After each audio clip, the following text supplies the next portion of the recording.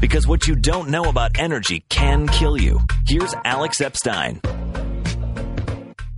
Welcome back to Power Hour. I'm your host, Alex Epstein.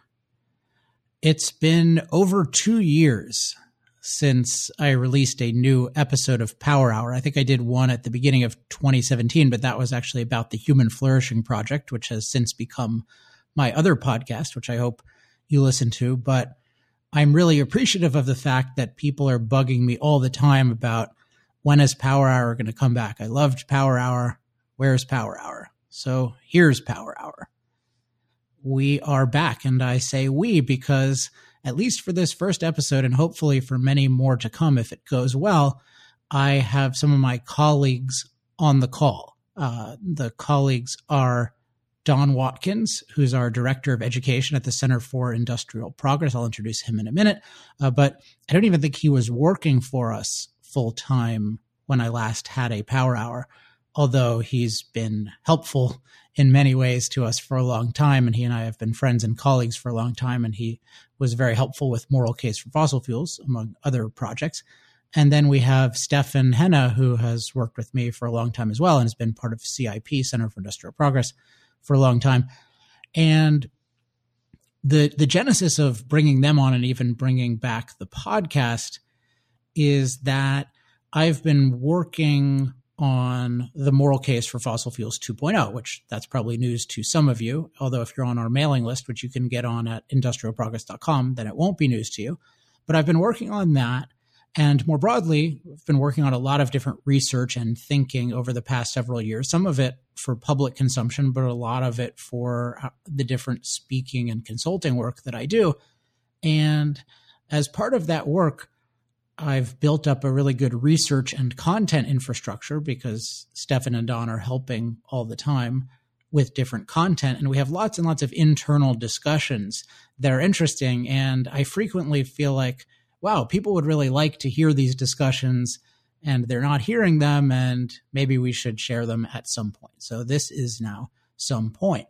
I've decided, well, let's just try on a weekly basis, at least for a month or two, and see how it goes, to talk about energy like Power Hour has always done, but to focus on what do we think are the most important topics in the energy world this week. And sometimes it'll be something that's hot in the news. Sometimes it'll be something that just we think is really important, whether it's on our mind because it's part of the new book or just because it's something that we see over and over people are getting wrong, or maybe hopefully people are getting something right. But with energy, it's usually more people getting things wrong that need to be clarified. So I thought, yeah, let's try this new format. So what we're going to try to do is have, I'm saying about 5 topics a week. I think we'll have 5 topics today. And sometimes I'll initiate the topic. Sometimes one of the others will initiate the topic. And we'll just talk about what we're thinking on it, why we think it's important, what we think people should do about it, and that kind of thing. So just to make sure everyone is still here, since it took us a few minutes to get set up. Don, are you here? I'm here, Alex. Hey, and Stefan, are you here? I'm here as well. All right. Sounds good. So let's get started. The first topic I want to talk about, I'm going to call why Bill Gates is a much better energy thinker than Elon Musk. So to give you some of the context, my friend and colleague Eric Dennis sent me a month or so ago, maybe, a link to a video that Bill Gates, which was of Bill Gates getting interviewed at Stanford University on the general topic of energy innovation. And there was a particular clip, and I was so excited by this clip because Gates said something that I think it's fundamentally almost obvious, but it's almost nobody is talking about it. It has to do with the fundamental problems with intermittent fuel sources, namely solar power and wind power. And part of my context here is that in researching the new version of the Moral Case for Fossil Fuels, I've been looking at, okay, what is the current state of intermittent power Are there fundamental improvements that I should be aware of? Have storage problems been solved? And just the more I think about it and look into it, the more the same fundamental problems are still there.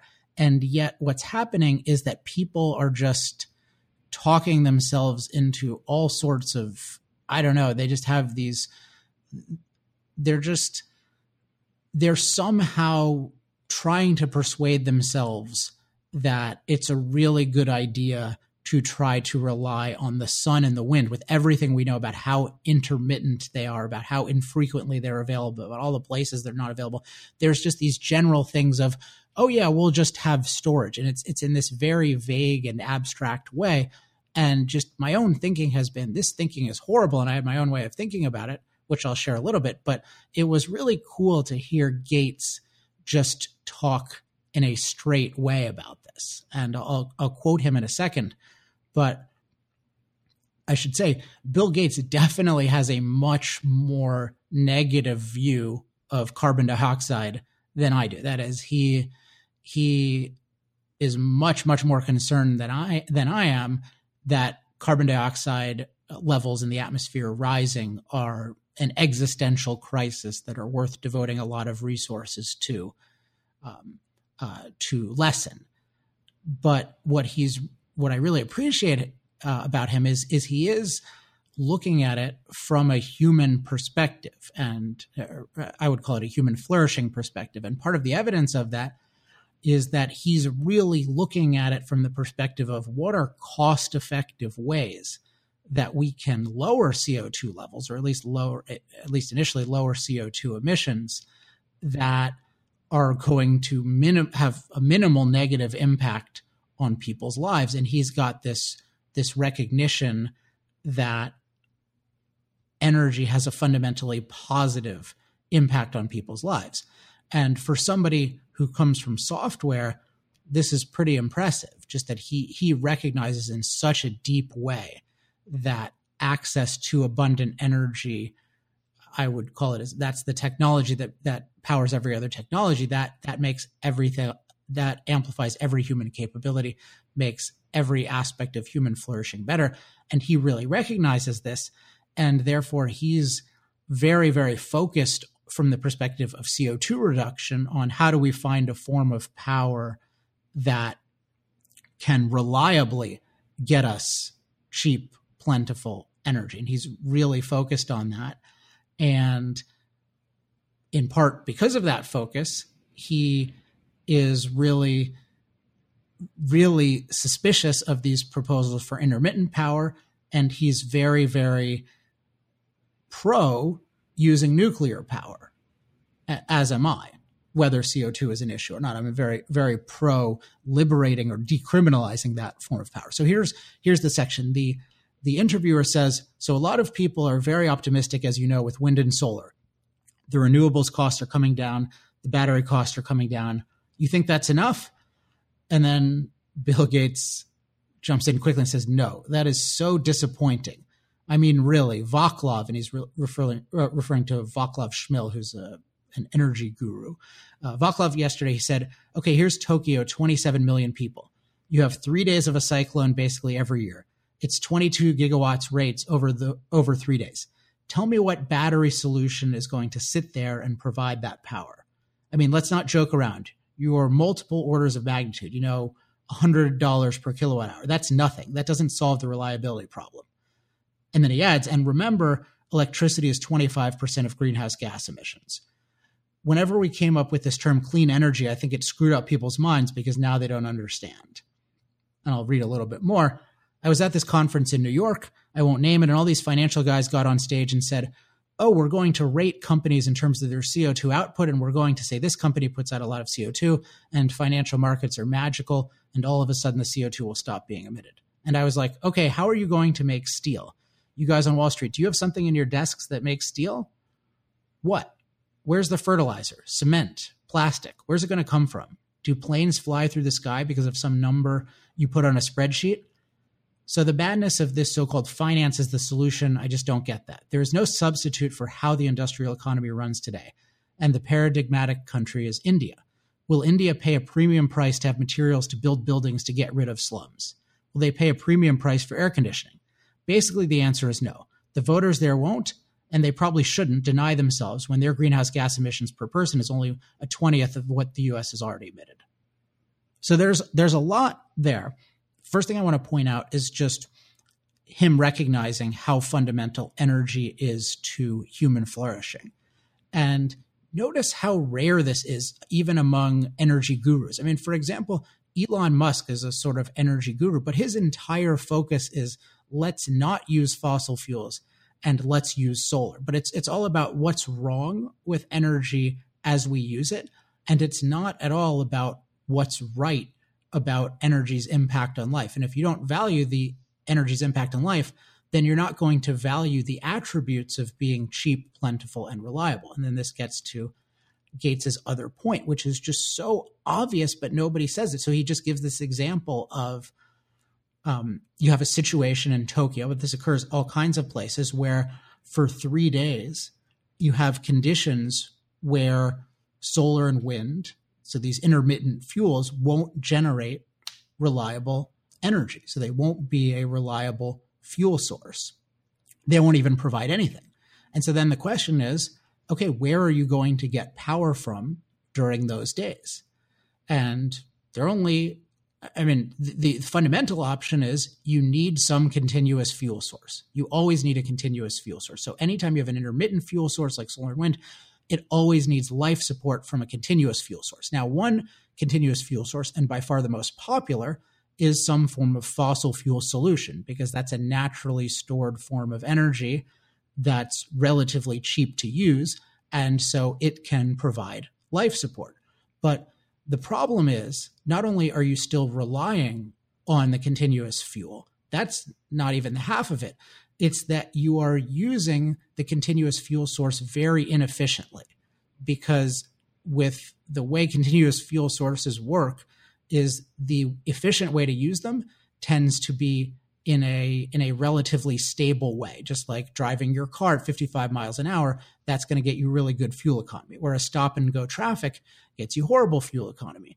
And so what you're doing is, it's not just that the intermittent sources are dependent on the reliable sources, they're dependent on the extremely inefficient use of the reliable sources. So it's wrong to think of these intermittent sources as sources of energy themselves. They always need to be thought of as part of a process, and that process involves inefficiently using the reliable forms of energy. So it's a lot like using it's a lot like if you say, well, we want to, let's just say Apple said, hey, we want to be politically correct, and therefore and San Francisco has a homeless problem, therefore we're gonna have homeless people, we're gonna have as much of our let's say packaging done by homeless people as possible. And sure, they don't come in reliably. We don't know when they're going to come, but we've got a certain rate for them. And so we're going to somehow say that they're cheaper. But you can't just look at the cost of the homeless people. You have to look at the cost of the whole process that's actually going to manufacture your product. And in this case, they need constant life support from reliable people. And the reliable people doing the packaging or anything else, it's going to make them a lot less efficient to have to continually be working with these unreliable people. And this is very analogous to how energy works. Now, the counter to this, which turns out to be even more crazy, that Gates is really getting at, is storage. So people will say, oh, well, just storage. That's fine, just storage. And what Gates is doing that almost nobody else does is he's actually thinking of this in a realistic way. So I said that the intermittent source depends on a continuous fuel source. So that can be a naturally stored fuel like fossil fuels or nuclear, or it can be a continuous fuel source that man creates in the form of a charged battery. But that turns out to be super, super hard. And he takes this example, if you have this 3-day cyclone where the intermittent things don't work, that means you have to build a continuous fuel source that can provide energy for days and days and days, but that's almost never going to be used. It's almost never going to be used that much. You need it a few days a year to do that, but then most of the time you don't need that much storage. And Gates elsewhere in the interview says, so what's your efficiency per kilowatt hour on that? The idea is if you have to completely massively overbuild this huge storage system just so that you can handle these extreme cases that will definitely happen and definitely need to be handled, then you just need to have this dramatically overbuilt system. And then you have to pay a huge amount of money for something that's almost never going to be used. So it's also a hugely inefficient system. So one form of using intermittent sources is you're using fossil fuels or nuclear in a hugely inefficient way. But the other form is to use batteries in a hugely inefficient way. And this is why these intermittent sources always end up increasing the price on the grid. So that's my take. And what's notable is just that Gates is honest about this, and then nobody else talks about this. I'm just curious, Stefan, do you have any thoughts on this? Yeah, what I really liked about this is that Bill Gates starts with recognizing the dimension of the problem, which is huge. So we're talking about having over 80% of the of world energy replaced as of today, and he really thinks about how to make this happen. And so why he's involved in nuclear is because he recognizes that some huge innovation has to take place to make that happen, while taking into account that the humans of the future will likely use more energy. So we want to get more prosperous. A lot of humans on the planet right now don't have remotely the amount of energy that you and I are enjoying. And so when you look at something like the IPCC reports, they are just focusing on these renewables, and at the same time, they claim to be focused on something like this sustainable development goals as well. So, bringing people out of poverty, bringing electricity to people in rural areas in Africa and Asia, and so on. And he recognized that this is a huge problem. You can't just say, oh, we just have this alternative now, which is something that you hear a lot from the climate activists today, and also from academia and the IPCC reports recently. And I really like the thinking of first recognizing the reality of what do we have, what's the technological possibility, and what needs to happen. So he's allocating money with his foundation to an innovative solution to that. That's a real solution. So if you care about CO2 and you believe that this is a catastrophe and the only way to deal with it is reducing the emission of CO2, then you need a really, really big solution to this problem of energy. And I mean, you definitely should not be ruling out the obvious best way of doing it that we know of, which is nuclear fission. Don, anything occur to you when following the story?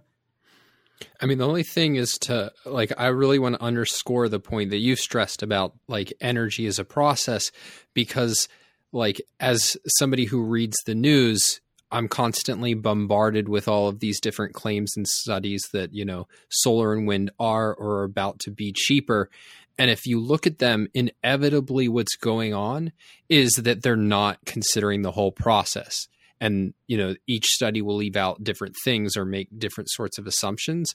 But at the end of the day, it's not taking seriously that what we're concerned with is the actual usable energy and the affordability of that energy, and instead slicing off a bit of the process in order to sell something that they're biased in support of. And so one thing that's come up when working on Moral Case for Fossil Fuels 2.0 is just giving readers an even better framework for processing, no pun intended, these claims that they hear. And one just mandate that I think we should have in our minds all the time is always seek the full context. And there are a lot of dimensions of that, but one is when you're looking at energy, look at the full process, and that includes looking at the costs, in this case, the economic costs of the full process. So when somebody just says, oh, solar panels are cheaper therefore we should have 100% solar. Just think a little bit about, well, does that really describe the whole process? And if you start looking at most energy reporting this way, you'll just quickly discover that it's dishonest, either dishonest or incompetent, and therefore useless. And then you'll probably stop reading most of the energy news, which I think is a good idea generally, and then try to look at more enduring sources. All right, so that's the Gates story, or at least part of that, and definitely one other thing I thought of in comparison to Elon Musk. I mentioned how Musk doesn't sufficiently value energy when he talks, but I think the even bigger thing is that Musk often has a really good way of thinking that he describes as thinking in first principles, and I think is probably better described as thinking in fundamentals, which is he actually never carefully defines it, which is its own problem. But the idea is that in any context, he's looking at what are the fundamental drivers of an outcome. And if he's looking at cost, he looks at, okay, what are the fundamental drivers of, say, there's a story in the biography of him, like Elon Musk and the Quest for a Fantastic Future. There's a story about how he thinks about aluminum. And I haven't validated the details, but it makes sense schematically. And there was the cost of generating an all aluminum body, and it was considered prohibitive. But when he looked at the fundamental inputs, he saw, well, actually, this shouldn't be prohibitive. There's no law of physics that says that this is going to be prohibitive, but they're just the current practice is uneconomic, but there are obvious opportunities to improve the current practice. So that's a good example of he's thinking in terms of the fundamentals of it. He's not just looking at convention and what convention makes possible. But then if you're going to think about the fundamentals of solar, you need to think about the fundamental problem or challenge with intermittent fuel sources, which is that they always require life support from continuous fuel sources, and that they require the inefficient use of those continuous fuel sources. So you have to factor that in. And Musk never even addresses that in any kind of serious way. And thus, when he's promoting solar and even batteries, it's dramatically parasitical on the life support that's made possible by the fuel sources that he's opposing. So I would love to have a first principles discussion with Elon Musk about many things, but certainly about the drivers of the price of actual reliable energy delivered to the consumer, and get him to grapple with these things, because I don't think he's living up to his own standards in this context. All right. Speaking of unreliable or intermittent energy, while we've been off the air, which has been over 2 years, there's a lot of things that have happened. One thing that's happened fairly recently is fuel tax protests in France. And Stefan, you're not in France, you're in Germany, but I know you've been following that. So what's currently going on with those fuel tax protests, and what do you think is the significance? Okay, so after the protests of what's now known as the Yellow Vest movement in France, so early in December, the French government decided that they wouldn't go ahead with the fuel tax, which was... Well, tell us, recap just what happened with the protests, because I don't know if everyone has followed that itself. Certainly in the U.S., not everyone has followed it. Okay.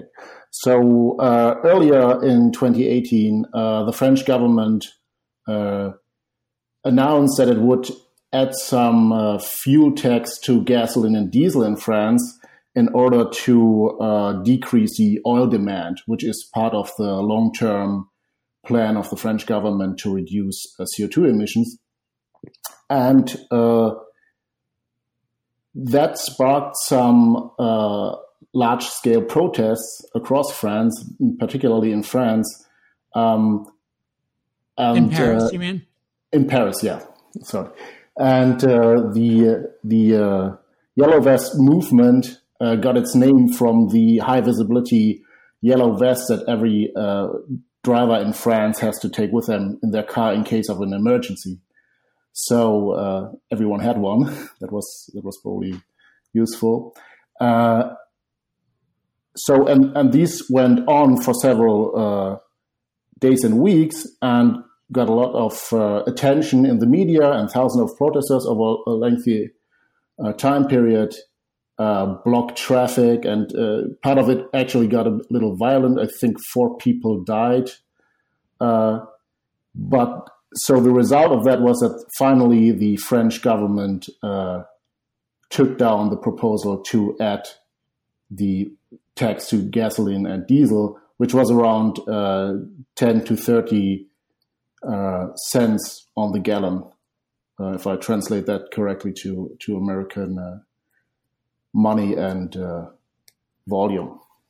Yeah, so that's, I mean, that in the U.S., that's definitely considered significant, but maybe you're planning on talking about this, but just part of the context that I see for this story is you have, Paris, interestingly, as the site of the Paris Climate Accords, which are just considered the absolute moral paragon guidelines for the way the world should be proceeding in terms of radically reducing CO2 emissions. So in terms of this fuel tax that was meeting a lot of opposition because it was clearly harming people, would this fuel tax by itself, like how close did this bring France, or would this have brought France to meeting its Paris Climate Accord obligations? So you have to remember that in Europe in general, the fuel prices are significantly higher than in North America. So this would have added something like 10-15% or so, I believe, to the fuel price, which is significant, but it would probably not discourage everyone from driving to work. So it wouldn't even help with the CO2 emissions from transportation on its own. And yet not everyone, but many French drivers noticed that this would be an enormous economic burden on them for little gain. So then, I mean, what does this tell us? I mean, I'm curious if you agree with me, but I mean, my basic read is that people in Paris being that's the city that's most associated now with radical reductions in CO2 emissions, this is being promoted in line with our first story, at least the reference to the people who are saying, oh, intermittent energy is just as cheap or cheaper. People are saying, oh, there's no problem meeting these targets because actually solar and wind are pretty much cheaper, and it's just, we're just a little bit backward and we're a little bit slow. But if we can get a nice kick from a Paris Climate Accords or an Alexandria Ocasio-Cortez, I'll talk about her proposals later, then we'll be fine. So we'll have cheap, plentiful, reliable, and renewable energy, and then everything will be great. And yet here, a tiny step in that direction is actually causing obvious suffering. So what do you make of that? Well, let me jump in here for a second because I had a thought on that, which is, there's this whole narrative that we're going to have all of these climate restrictions inevitably, and that therefore, we're going to talk about when we get to the divestment movement, the idea that all of the assets, owned by oil and gas and coal companies are going to stay under the ground and are going to be valueless. But at least in this instance and in other instances, there's a whole debate in Canada and in Australia, when people really directly experience the costs of these climate restrictions, they're not politically feasible, even in places that regard it as vitally important to, quote, oppose climate change. And so virtually every kind of future assessment about the inevitability of these climate restrictions, I think, is at least thrown into question. And I think that one thing that it is doing is it's informing the kind of strategies that the green movement and that climate activists are proposing. And so, when we talk about the Green New Deal, I think part of why that's so popular is that it's a recognition that when people are faced with taxes in the name of fighting climate, and like individuals are facing those taxes directly and they can measure them in the context of their lives, what it'll mean for my gas bill each week in order to, quote, fight climate, people do not like it, and it's not politically realistic, and it's not politically popular. Stefan, I want to jump into divestment, but Stefan, do you have any final thoughts on that? So in addition to my fact research, I also have to read a lot of commentary, and what you get from activists who are promoting this kind of policy is just, it's a matter of political will. The technology is there. We can do it. We might actually save some money on the energy. And then it's just a matter of political will. And so the drivers of France tend to disagree, is what I take from it. Yeah. And so this is another, just one final thought on this is just one of infinite reasons why it's good to have a free society where people have to prove their economic ideas instead of imposing them on you, because it's very easy to predict that, oh yeah, of course, if we just mandate 100% solar and wind or 50% solar and wind, it'll all work out. But things usually don't work out. Most predictions are wrong. Either they're totally wrong. They sometimes the thing is just totally unworkable, or sometimes it's 2 to 3 times more expensive. And when that's somebody's private idea, then just they and their investors lose the money, and maybe they learn something, and it's not that bad. But when it's forced on us, then if we're forced to use the inferior thing, then that's really deadly. And then we're talking about something really deadly with the fundamental area of our economy, which is energy. So speaking of that, Don, what did you have this week about the divestment movement? Yes, the divestment movement was this movement started by Bill McKibben of 350.org in, I think, 2013. It's the idea that they're going to copy 2012. I remember well because I debated him after, prompted by his manifesto on that. So it's 2012. Yeah. And so he basically wants to copy the playbook that was used against our apartheid and against other unpopular industries, and to try to convince investors to divest from fossil fuel companies. And at least the beginning, I don't think it was taken very seriously by the industry. And I mean, there's even some sense that I think a lot of the people involved in the divestment movement, it was mostly a PR campaign to try to smear and make the industry look bad. But now McKibben's writing, 7 years later, and making the argument that actually it's been extremely successful. And so he says that, in the coal industry itself and investment banks are citing it as a reason for coal's decline. And he says it's starting to have an impact on oil and gas, with Shell listing it as a material risk in its business. And the basic financial argument, which McKibben reiterates, is this idea that I touched on a few minutes ago, which is that fossil fuel companies are overvalued because they have all these stranded assets that we're not going to let them develop because of climate restrictions, and that we won't want them to develop because of the inevitability of solar and wind. And so investors should divest both for this moral reason that fossil fuels are destroying the planet, and for this financial reason that it's going to be bad for you if you have a bunch of fossil fuels in your portfolio, because these companies are just headed for doom, and it's not being recognized by the market. And the one issue that I thought is I'd like to raise with you guys is when I've seen the responses to this from the industry, mostly of what you get are these studies that are just focused on, well, if in the past, if you had divested, your fund would have underperformed. And it just strikes me that that's relevant. It's not an awful point to make, but it's so far from what's going on here, which is trying to smear the industry as villains and saying you're in the same category as people who've institutionalized racist policies, and nobody should even touch you because you're destroying the planet.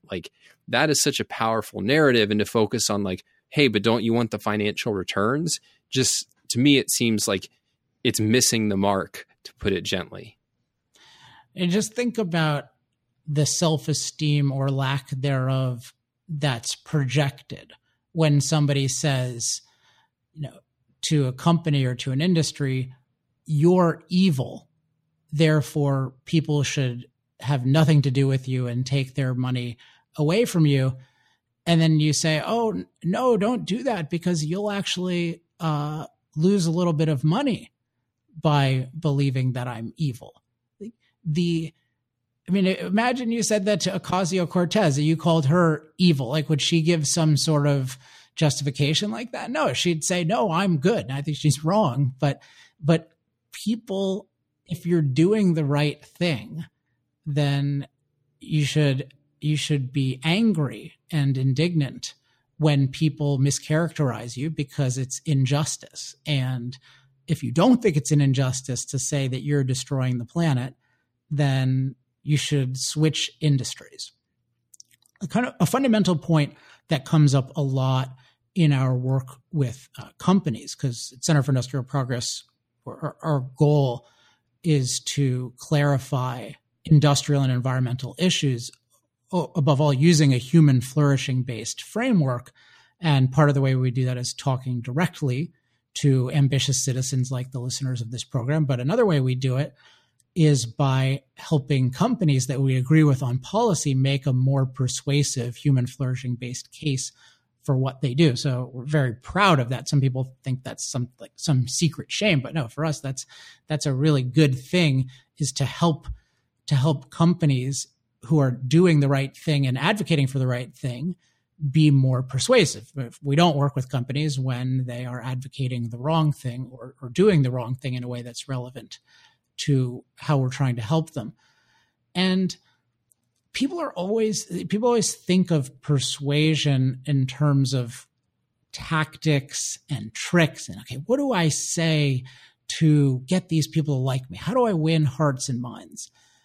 And the fundamental is decide for yourself. If you think you're doing the right thing, why do you believe it? Why should anyone believe it? What is actually true? So in the case of the fossil fuel industry, what are the actual benefits of using fossil fuels going forward? What are the actual risks of fossil fuels going forward?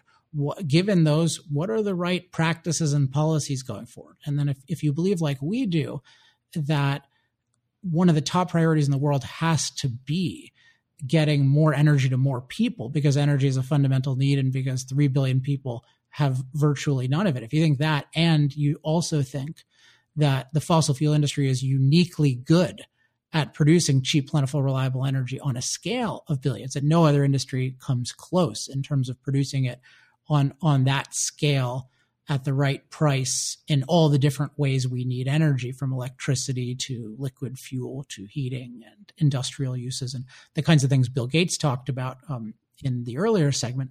If you believe that, and then you also believe that the abundant energy that fossil fuel makes possible for billions of people is also crucial for improving our environment, including taking the naturally dangerous climate, however we're impacting it or not, and making it safe. If you believe that it's essential for environmental quality and climate livability, and then also you look at the impact on climate and you think that that there's probably some warming influence, but it's not at all massive or catastrophic, and certainly nothing that a high-powered technological society can't deal with.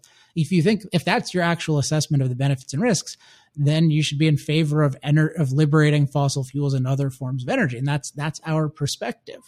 And you should say, look, this is my goal. I want human beings to flourish as much as possible. And here's why I think that's my 100. I'll talk about this a little bit more with the Green New Deal, but that's my ideal. And then I really think this is the best way to get there. And I think that what is right should be the foundation of persuasion. And then a lot of persuasion is just figuring out a way to say that given certain parameters, including, okay, certain audience and certain time constraints and certain media. But priority number one is get clear for yourself on what is right and why. And so often people in communications skip that step.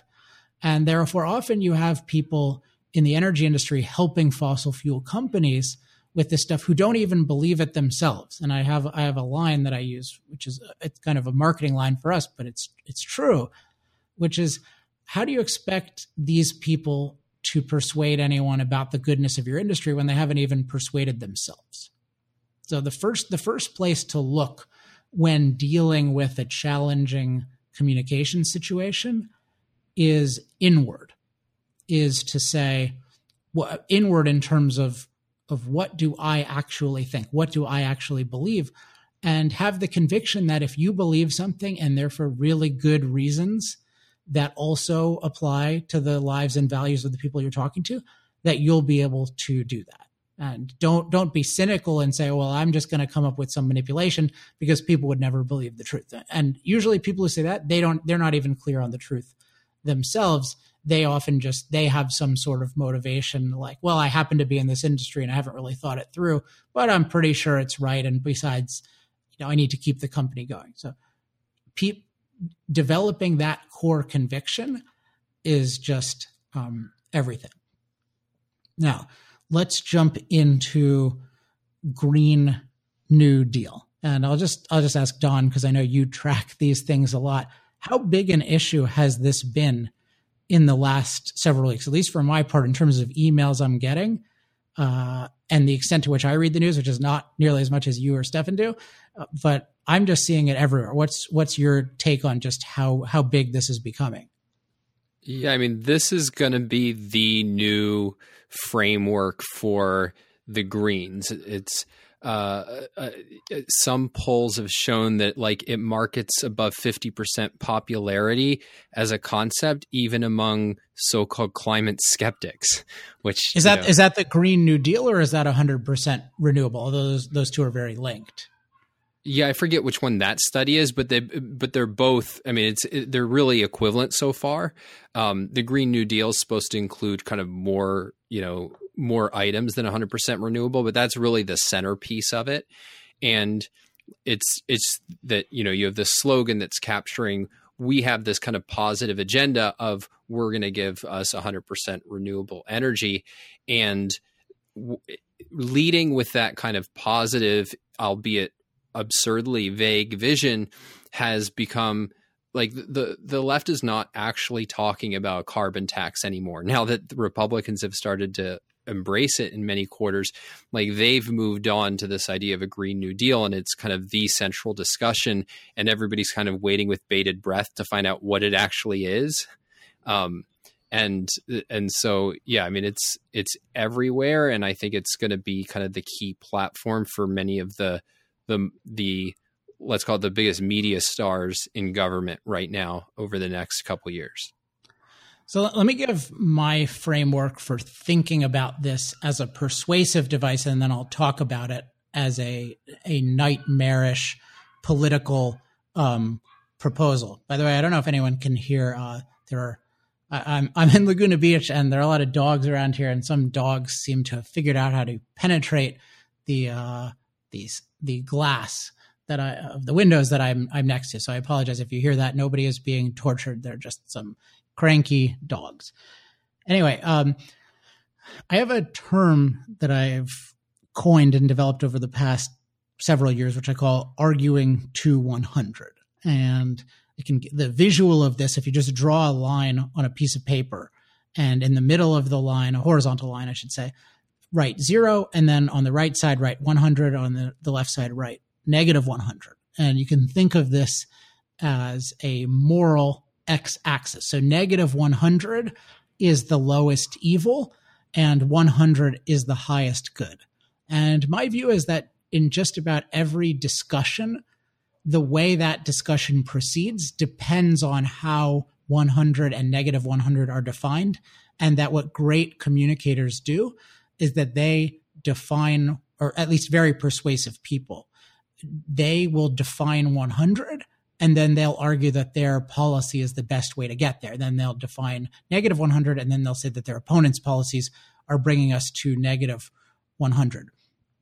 And I'll give you an example in the context of national politics, which is that Donald Trump's Make America Great Again. I remember when he was talking about his campaign early on, one reason I thought, this guy might actually win is he said early on, he was talking about his assets in the campaign. And one of the main things he mentioned was Make America Great Again, just that as the campaign slogan. And people probably thought that was superficial. In a certain way, you could say it's superficial. But I thought immediately, oh, this guy has a 100. And what he really did, leaving aside the merits or not of this, just as a persuasion device, what he did was he framed the debate with 100 as American greatness and negative 100 as American decline. And before Trump came along, I think the dominant framework in the US was a 100 of equality and a negative 100 of inequality. And what Trump did is instead of just playing that game, he defined a new lowest evil and a new highest good. And therefore, he framed the debate, and then everyone had to react to him. And what we in the energy debate, the way it's been framed historically and the way it's being framed in this Green New Deal is that 100 is green energy and that negative 100 is more fossil fuel energy. And my fundamental approach to reframing it is that no, green, any form of green should never be 100, since that's a minimal human impact on the planet, that's a very bad ideal. What we want is we want maximum human flourishing. So our 100 should always be some form of maximum human flourishing. So in the context of energy, it might be we want the best energy, or we want cheap, plentiful, reliable, safe energy. But it needs to be all about, we need to have a positive defined, and the positive should be some form of human flourishing. Now, if we look at, we'll leave aside the Green New Deal for a second. If we just look at what's actually needed in terms of human flourishing, and specifically American flourishing in the form of in the domain of energy, particularly if you look at struggling Americans today, I think number one priority, or close to number one priority, is productivity. What really material flourishing requires is greater and greater productivity. And there are real concerns that a lot of people have about, will I be able to be productive in the future? There's this kind of thinking of, will I be replaced by a machine? And that's not the right way of thinking about it. But there are people very legitimately concerned about, will I be able to be productive in the future, for a whole host of reasons, including a really bad educational system. And thus, anyone who's talking about the welfare of Americans going forward, they should really be focused on productivity. And another word for that is empowerment. We should be thinking about, how do we empower Americans? And so I'd say we need an American empowerment plan. And fundamental to that is a plan for America being a leading producer of cheap, plentiful, reliable energy. If you want to talk about making people more productive, more empowered, more prosperous, more flourishing, we want to be the world's leader at cheap, plentiful, reliable energy. Now, what does this Green New Deal say? Well, it says that we should mandate 100% renewable. It's not even 100% non-carbon. They're against new hydro, and they're against nuclear, which is by far the best, most scalable non-carbon source. So it's so dogmatic that they're saying we only want to use new energy sources from the sun and the wind. And this is such a bad idea for reasons that we've discussed with the points Bill Gates made, the suffering that's occurring in France with just a tiny, tiny move in this 100% renewable direction. And we're talking about something that has never been done, and that when it's done on a small scale is catastrophic, or is really, really harmful. So it's really a nightmare scenario. But I think the key thing is we need to view it in relation to the goal of empowerment and productivity. And from that perspective, instead of going in the direction of more cheap, plentiful, reliable energy, we're going in a very regressive direction. We're going for expensive, scarce, unreliable energy.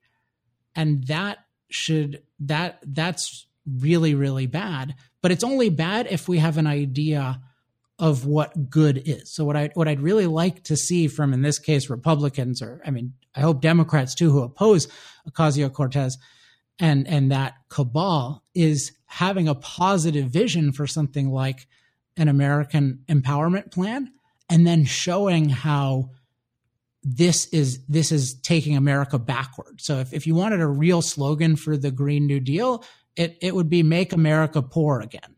Because that's what it is. America used to be poor, right? Before we had an industrial revolution and fossil fuels, we were super poor. We're poorer than African countries today.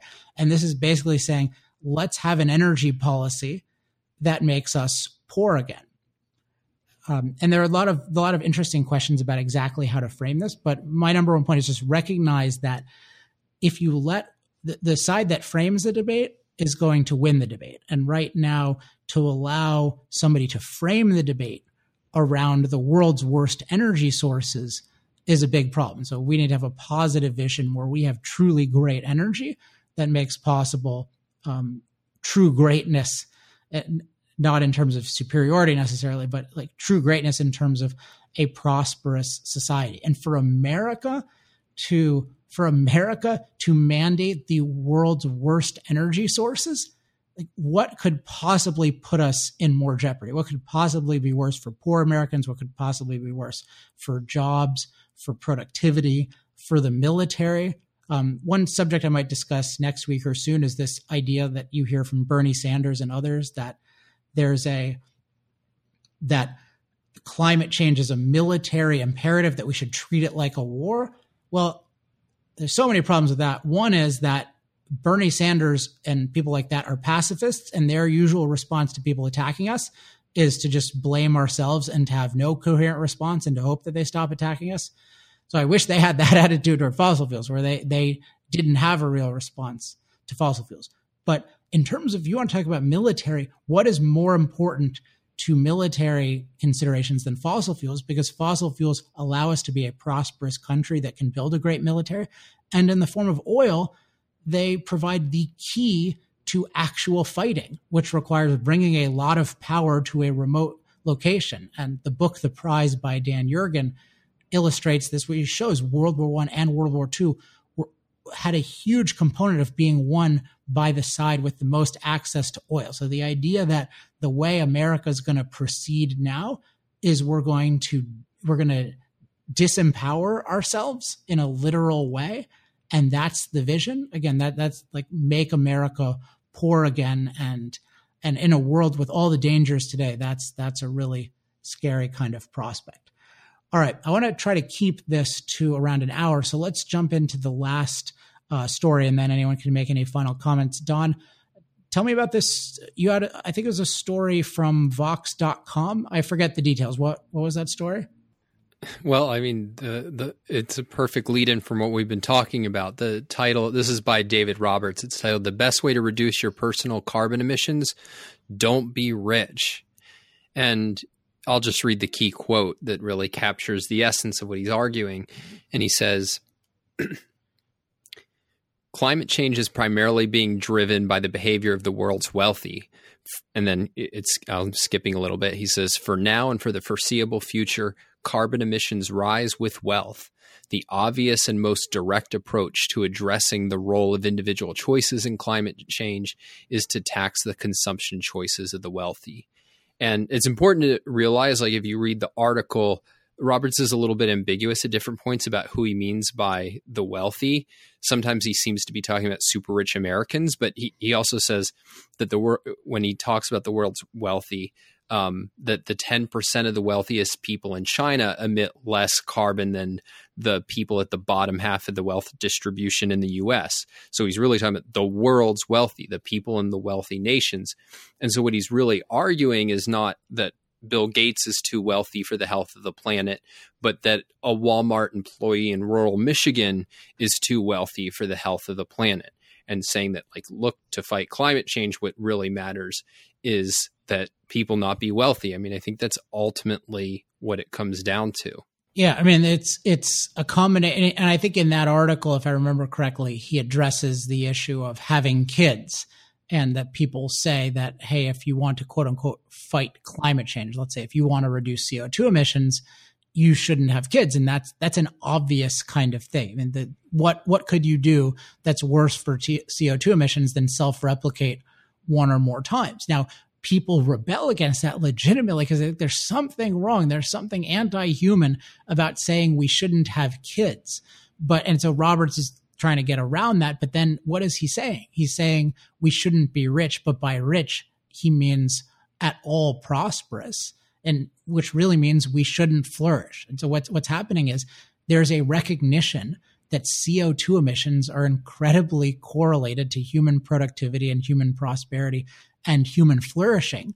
And people are telling us it's your obligation to take action to reduce those emissions, and that should be your top priority. Your top priority should be to reduce something dramatically that's directly correlated with your flourishing. Now, notice this is different than the Bill Gates approach, which is to say, no, we absolutely need to flourish. We need a lot of energy. So let's have a lot of innovation so that we can reduce CO2 emissions over time. Again, Gates and I have different assessments of the significance of CO2 and the problems involved in CO2, but that's at least an honest, it's not just an honest thing, it's a pro-human perspective. And that's what's so missing. There's this idea that I think there's an assumption that everyone is pro-human, that everyone cares about human flourishing.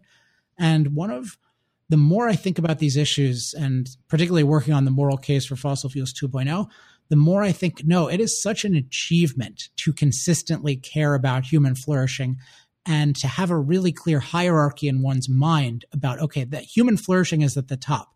And if I'm concerned about CO2 emissions, that's a derivative concern. That's an aspect of human flourishing. But I can never take my eye off human flourishing as the goal. And when I'm considering trade-offs, I need to make those trade-offs in accordance with human flourishing versus saying, no, the overwhelming goal is we want to radically reduce CO2 levels.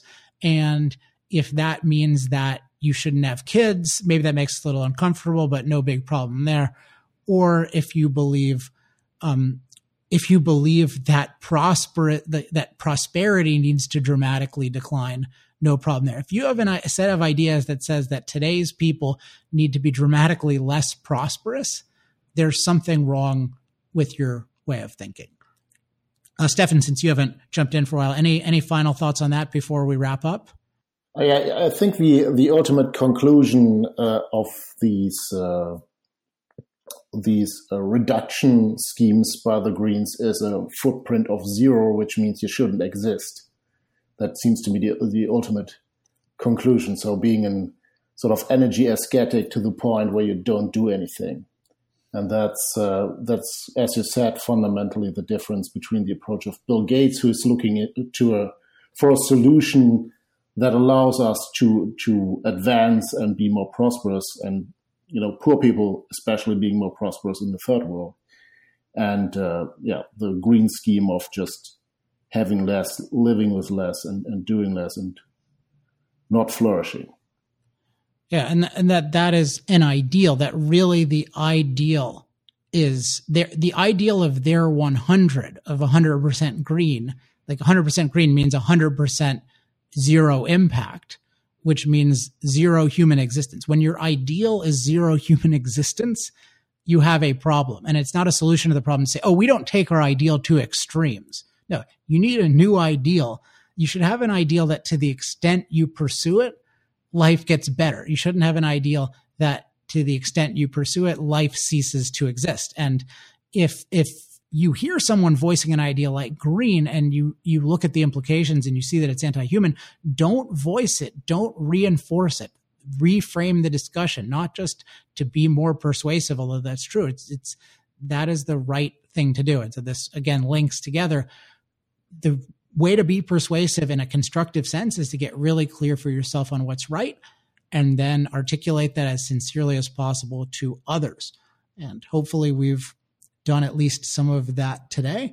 Thanks to Don and Stefan for joining me. Now, we're going to would always like feedback, as I like to say, questions, comments, love mail, or hate mail. You can email me at alex@industrialprogress.net. Don, you can do don@industrialprogress.net. Stefan, which is STEFFEN @industrialprogress.net. So feel free to send us feedback on the new format, what you like, what you don't like, because we want to do more of this, but we want to do it in a form that's really useful to people. Now, one other thing that I haven't mentioned in the past, but that I want to start mentioning is that if you're interested in supporting this program, we don't have any kind of donation, and I don't know if we'll ever set that up, but if you really want to support our work, by far the best thing you can do, or besides just sharing it with people, which is great, is if you are connected to any high-level speaking events, to recommend us as speakers or to feature us as speakers. That is, speaking is a big source of revenue for us, it's a big source of influence for us, and allows us to reach a lot of high-level people in an efficient way. So if you have any ideas, you can email us about it, or just go to industrialprogress.com/speaking, and you can set up a conversation with Don, and he can tell you about all of our different speakers that we now have. And it's a pretty cool lineup. Maybe we'll have some of the others on the show in the future. All right, guys, thanks for coming on this week. Thanks for having me. Yep. Thanks, Alex. And thanks to all of you for listening. Until next time, I'm Alex Epstein. This has been Power Hour. Power Hour. Life, liberty, and the pursuit of energy. Power Hour. The antidote to shallow thinking about energy issues.